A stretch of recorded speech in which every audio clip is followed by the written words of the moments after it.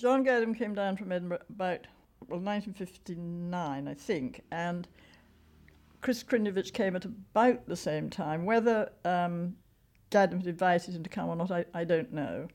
And he had been working in Australia in the John Curtin, and he was joined by John Phillis, who had also come from Eccles's group. And John Phillis was at Bagram for about 15 months.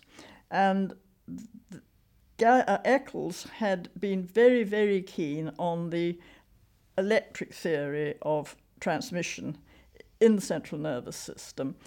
And he had gradually been converted to the idea that, in fact, it was transmission from cell to cell was chemical.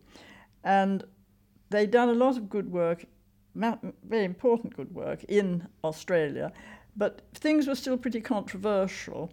And John Phillis very much enjoyed getting results at Bagram that conflicted somewhat with what had been discovered in Australia. And they were looking at the iontophoretic application of acetylcholine esterase and acetylcholine and other transmitter substances in the cortex of the cat. And they were beginning to get quite good evidence that there must be some kind of cholinergic input to these cells that were responding to the injection of acetylcholine from multibarrel electrodes. And so obviously the idea was that if these cells were responding, they probably had a cholinergic input. And so the question was, where was this cholinergic input coming from?